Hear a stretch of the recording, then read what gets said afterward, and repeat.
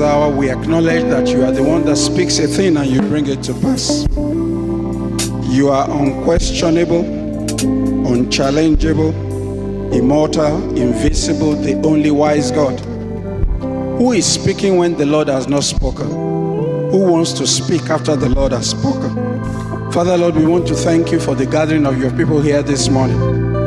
Therefore, we ask Jehovah that every spirit that is contrary to the spirit of attention and of wisdom, knowledge, and understanding, I bind and cast to the dry places in the name of Jesus. I ask, Lord, that your spirit will brood over us and teach us to speak, to hear, and to understand.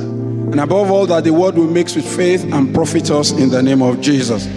Let no man, woman, or child live here the way we have come in the name of Jesus. At the end of it, Lord, let the glory, the honor, the adoration, and the praise be yours. Let the testimonies be ours in the name of Jesus. Thank you, Heavenly Father, for we pray in Jesus' mighty name. Praise the Lord. Please be seated. Good morning, church. I welcome my friend and brother from diaspora, Dr. Tunde Ahansi, for joining us this morning. This morning we're sharing on small but wise. Small but wise. Say to your neighbor, small but wise.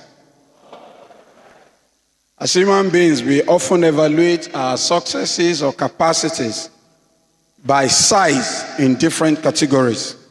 For example, the size of your qualification. When they call somebody a doctor or a professor in front of you, you pay attention. If somebody has social capital or connection, if they say this is the richest man in Nigeria or the richest man in Africa, say this person is from the family of the Queen of England, you pay attention. That's big. The size of your economic potential. Or old school boy network. Some people drop the names of their former school. There are some former schools, if you mention it, that somebody went there, you give them a benefit of the doubt that they have been well taught and that they must be well connected.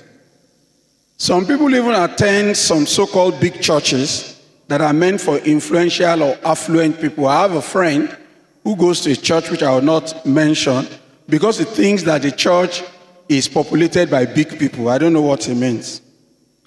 But these parameters do not always imply or translate to success or even comfort. Even if they play a modest role in our social standing, it's a big even, or our comfort or happiness.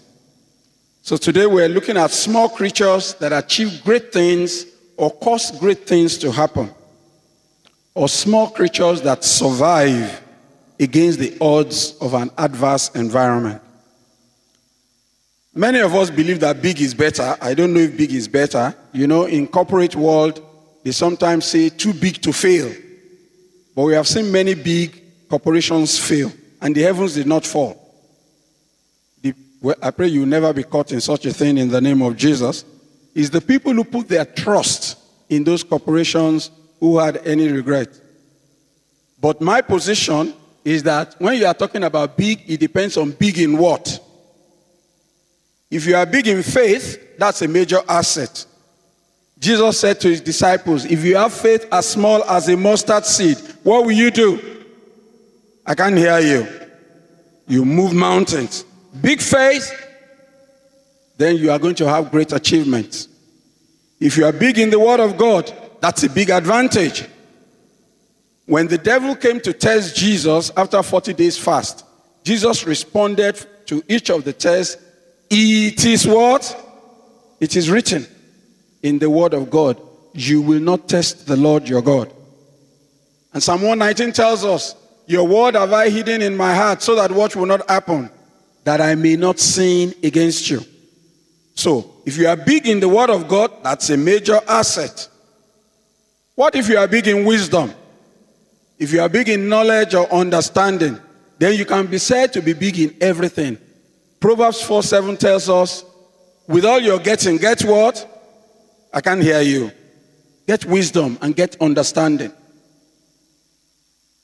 Proverbs also tells us that money is a defense, wisdom is a defense. But the excellency of it is that wisdom is better than money. Because there are many rich people who are not wise. I pray you not be one of them in the name of Jesus. So, it is not every time that being big is an advantage. After all, Goliath was very big. And that was good for David because blindfolded, David would not have missed. Praise the Lord. He was so big that David could not miss. So Goliath was big in stature, but very small in wisdom. Samson was a man that was big in strength and physical ability, but very, very small in character and discipline. He was ensnared by a woman that the Bible describes as weaker vessel.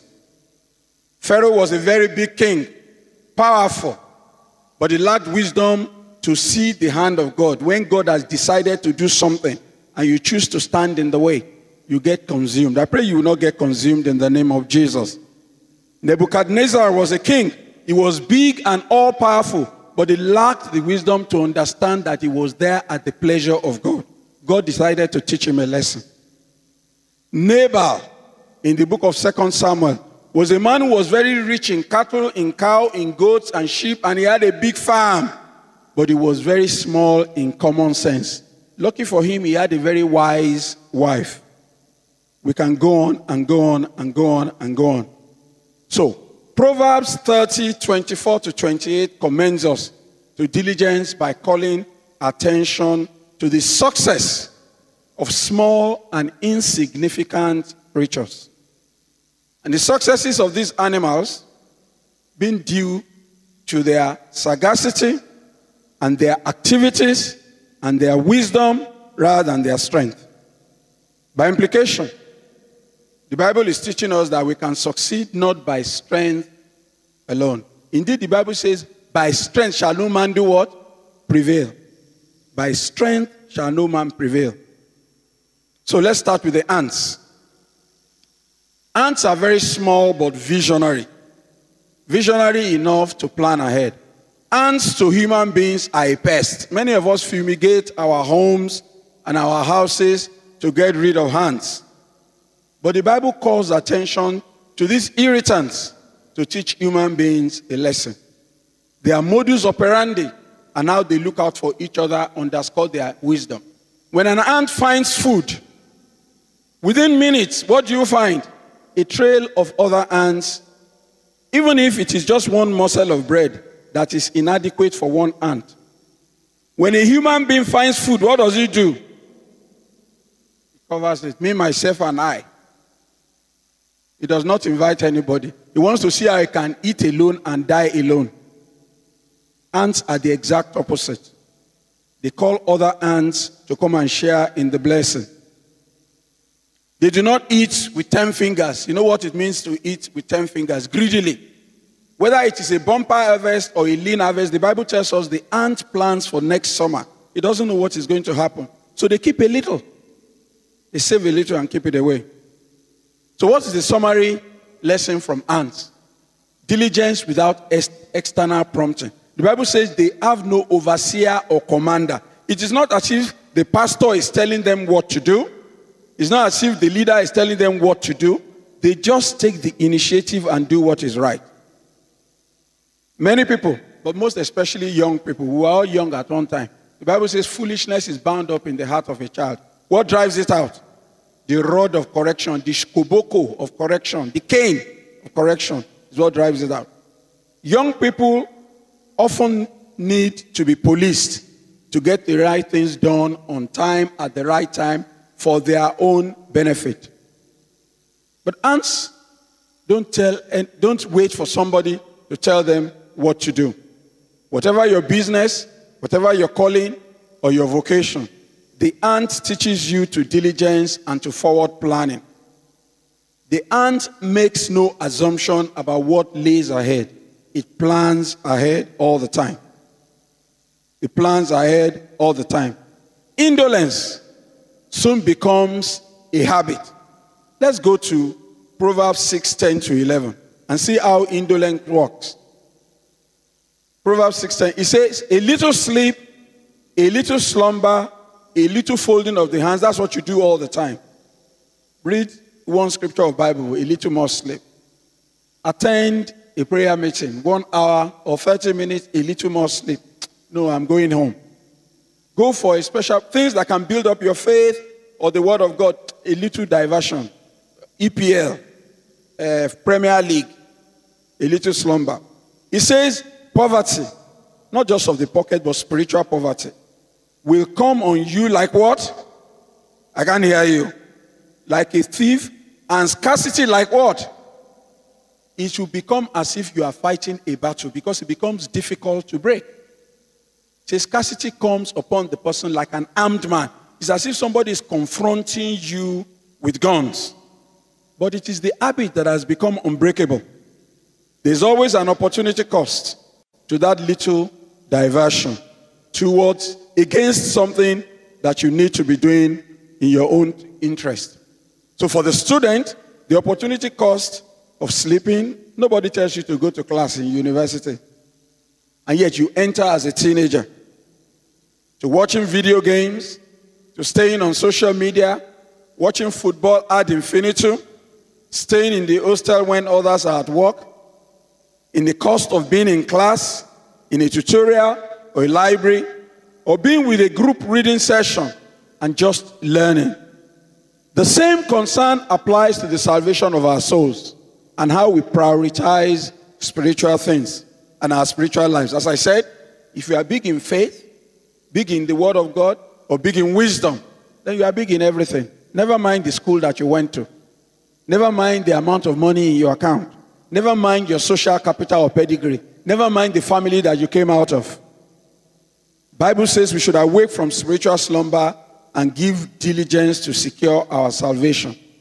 The ants may be small, but it puts us human beings to shame in his diligence and his hard work. Small, but what? Wise. Let's go to the coney or the rabbit. The coney or the rabbit is very small, but is able to live secure. What all of us like is to be able to live secure. Its size is its advantage. It enables it to live within the cracks of rocks because it has no food to be able to dig like a big animal. And so, where a big animal cannot go into, the coney can go into those places and be secure. It uses its small size and its obscurity to advantage to be secure.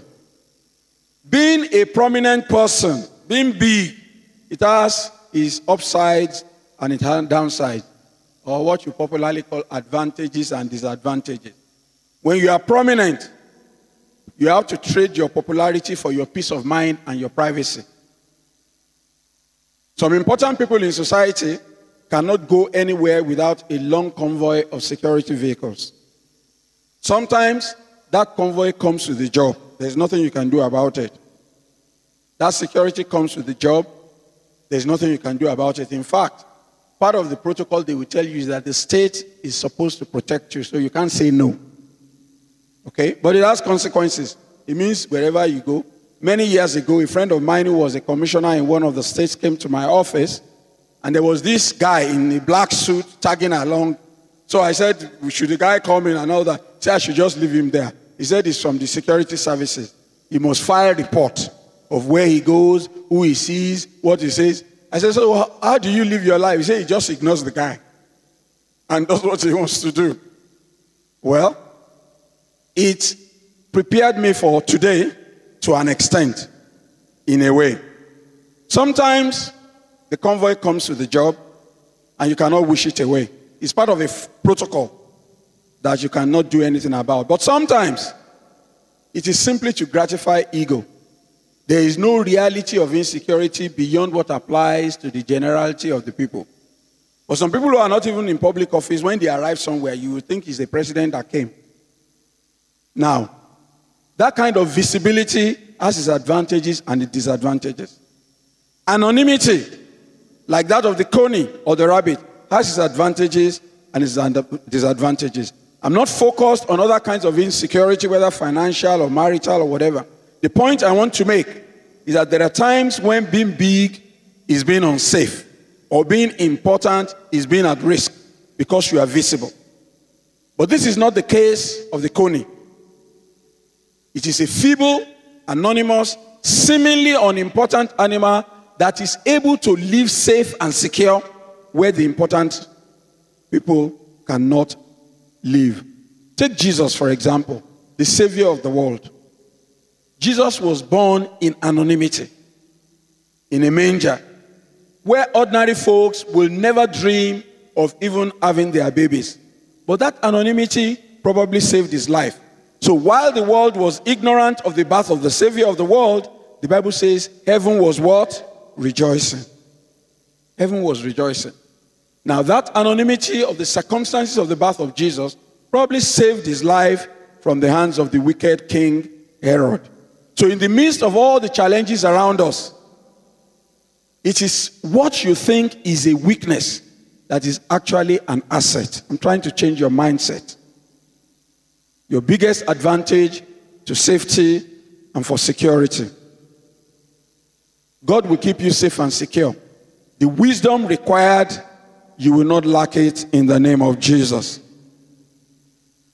The third example I want to go to is the locust, or the grasshopper, or the cricket family, whichever Bible translation you are reading. The Bible says locusts are small. They have no leadership. But like ants, they understand the power of community and of cooperation and of working together against a common adversary. They are always well organized in ranks, with everyone staying at his own level. So this implies that they overcome whatever obstacles they come against. If only human beings could organize themselves in ranks, with everyone staying at his own level, we will win all our battles. But everybody is a big man in Nigeria. You see it on the road. You see it in the competition for space, everywhere and every time. Many of us do not understand the power of unity and of community and how it works to improve livelihoods and to achieve set goals. Ignorant people promote and defend individual interest above community interest. But the individual tree never made a forest. Even if a tree made a forest, it is easy to cut down. It's easy to cut down a tree, it's not easy to cut down a forest. Some people never cooperate with others for the common good. I live in an estate. Some people want security. They want the refuse to be cleared. They want the environment to be swept. They want a place where they can relax, like a park. But when they say they should pay, they don't pay. They don't pay. But they want to enjoy those things. They don't pay for security, but they want to see security. They don't pay for refuse collection, but they want a clean environment. It's like wanting to go to heaven, but not wanting to die. Many of us want to see a good Nigeria, but we don't pay taxes. Take Asians, for example. Asians who live abroad are often very well organized, as I've been told. Indeed, my son was telling me recently that when young Asians, Indians, get married, for like 2 years, they live with an established family in order for them to save and stabilize. So they don't have to spend any part of their own income in planning to get their own accommodation. After 2 or 3 years, they are supported to make a good deposit to buy their own accommodation. But people in Africa, if your brethren is coming this way, you take the other side. Say, don't let him know I'm here. We don't cooperate. We don't appreciate, like locusts, the power of community, the power to organize, to protest peacefully, the power to organize to resist oppression, the power to organize to resist corruption, the power to organize to set standards. My former principal, when I was in legal practice, told me a story. Ikoyi Club 1938 was formed by colonialists and some educated Nigerians at that time. And it was a rule that when you are coming to the club, you must wear a tie. Now, our traditional dress does not include a tie. So the Nigerians decided that they were going to abandon this tie business. And so they planned to get into the executive and then change the rule. At least according to the law. Okay, there was only one snag. They never kept to time. So on the day of election to vote out this business of tie wearing, all the Europeans came early, the voting took place, and another European won. The Nigerians came in when they liked, just like you see. No consciousness about time. A community that wanted something done or improved, whichever way you look at it, but could not organize itself to get what it wants, it would always be dissatisfied. It would always be dissatisfied. The Bible says that unorganized people are like the army of God. Let's go to Joel. Joel 2, 6 to 8. NIV, Joel 2, 6 to 8. It says, at the sight of them, nations are in anguish. Every face turns pale. Next verse. They charge like warriors. They scale walls like soldiers. They all march. How? I can't hear you. In line, not swerving from their course. Verse 8. They do not jostle each other. Each marches straight ahead. They plunge through defenses without doing what? Without breaking ranks. If Koni, if locusts, Tata, Ire, or whatever name you want to call it in Yoruba, if it can be so well organized, how much human beings who are made in the image of God? The example of community life or the early church is very instructive. And you find that in Acts chapter 2 from verses 42 to 47. In many parts of Paul's epistles, he exhorted us as a church to be united. One of the scriptures we read in Ephesians 4, 1 to 6, where he said we should maintain the bond of unity in the bond of peace. Be united. And the same thing applies to the family. Jesus told his disciples, a house divided against itself cannot do what? Cannot stand. It's impossible. Once you are divided, progress will be slow. Achievements will be very slow. Psalm 133 says, behold how good and how pleasant it is for brethren to dwell together in unity. How good and how pleasant it is for brethren to dwell together in unity. Let's look at the rest of it. It is like the precious ointment upon the head that ran down upon the beard, even Aaron's beard, that went down to the skirts of his garments, as the dew of Hermon, and as the dew that descended upon the mountains of Zion. See what unity brings. Say, for there the Lord commanded what? Unity always brings blessings. Because then you are not acting at cross purposes. Somebody is going this way, somebody is going that way. May that not be your portion in your home in the name of Jesus. Locusts are showing us human beings the benefit of working together. How much do we need to say, especially to groups, to families, to neighborhoods, to communities, and to our country, to persuade people to live together in peace? Why is this important? Because without cooperation and peace, community progress will be slow or totally absent. Living in unity like locusts is in our interest. My final example, the spider or the lizard, depending on which version of the Bible you are reading.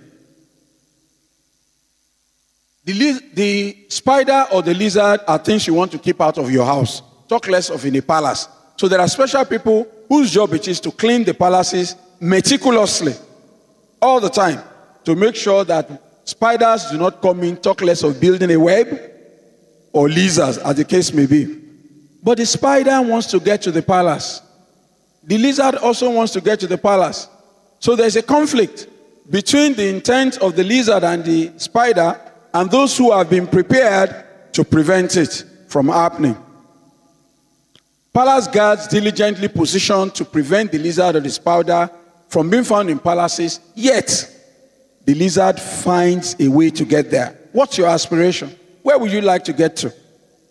Like the spider or the lizard, the wisdom to achieve it against all odds, God will give to you in the name of Jesus.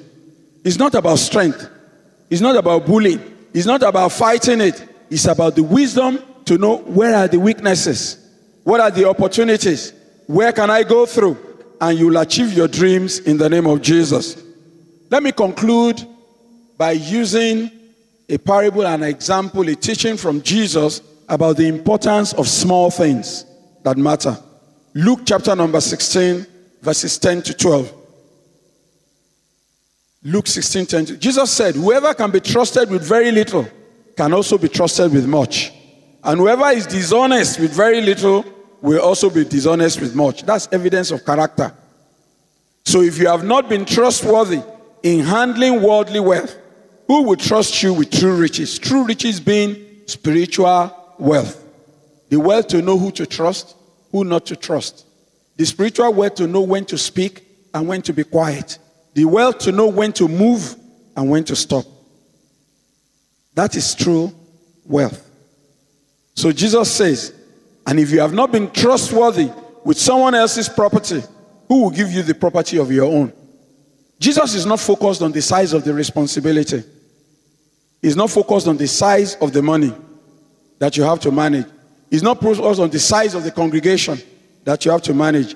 He's focused on your sense of responsibility. No matter how small your assignment, how do you take it? In other words, do you feel a sense of responsibility because you have been given the account of the church to manage, or you feel a sense of responsibility because you are told to sweep the church before every service? Whichever way you manage it is what defines you. It may appear small, but the diligence with which you manage the cleanliness of the church may just make the church say, look, this person can manage the money. Ecclesiastes 9:10 says, whatever your hands find to do, do it with all your might. For in the realm of the dead, where all of us are going, there is no working, nor planning, nor knowledge, nor wisdom. This is the time to prove what you are worth. So 4 things that are little, yet are to be admired. There are those who are poor by the standard of this world. They are unimportant by the standard of this world. They are small. You are small boy. By the standard of this world. But to the world, they are insignificant. But to God, they are wise and they are important. Ants represent the example of diligence, which ensures constant provision. The coney or the rabbit represents the example of where weakness can become strength and security. The locust represents the power of community, and the spider of the lizard represents the power of determination. What is your ambition? What is your desire? What is your aspiration? Learn from the small but the wise and achieve your success against all odds. Let us pray. What you say you will do, that is what you will do.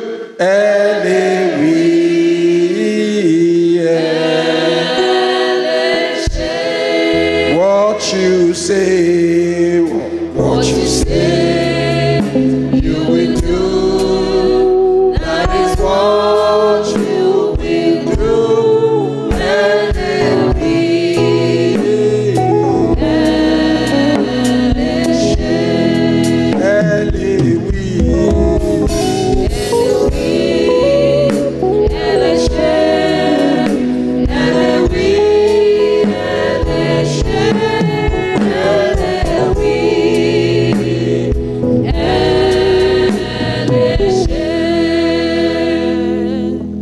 Congregation, and you are yet to give your life to Jesus. You don't understand how the Word of God works and how it applies. Just raise your hand, we'll pray together. Just raise it briefly. Let me see you. We'll pray together. You are raising your hand, raise it well so I can see you. You are yet to give your life to Christ. You don't even know how to apply spiritual principles and how to apply the Word of God and how it works.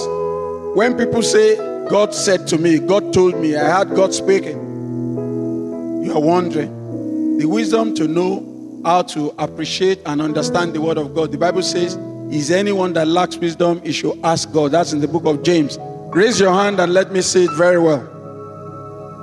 The rest of us, let's begin to pray for wisdom to take the right decisions at the right place at the right time. To know when to speak and when to be quiet. To know when to move and when to stop. To know who to trust and who not to trust. Pray for yourself. Very important prayer. No matter how you have looked at yourself, whether you feel you are not important, everybody needs wisdom. God, fill me with wisdom. Fill me with wisdom from above. Let me live each day by wisdom. Let me live each day by wisdom. Fill me with wisdom from above to navigate through life and not believe in the kingdom of the foolish. Let's pray this morning for the preacher, the servant of God who has ministered the word to us. Let's pray that greater wisdom will be his portion, that God will increase him on every side in wisdom, in anointing, and in his callings, that he will continue to fulfill God's purpose here on earth. Father, we thank you this morning for the word we have received from the throne of grace. Thank you for speaking to our hearts to be able to walk in wisdom, that no matter where we find ourselves, to see ourselves that we need to be faithful so that wisdom can attend to our lives. We ask therefore, Father, Lord God, according to the word we have received this morning, let this word, let it be profitable in the lives of every hearer, in the name of Jesus Christ. Pray for your servant that you have used. We ask that you will increase him on every side. You will fill him with greater wisdom. And Lord, that which you have called him to do in the kingdom, Father, Lord God, let it be profitable in his hands. Thank you, everlasting Father. In Jesus' precious name we have prayed.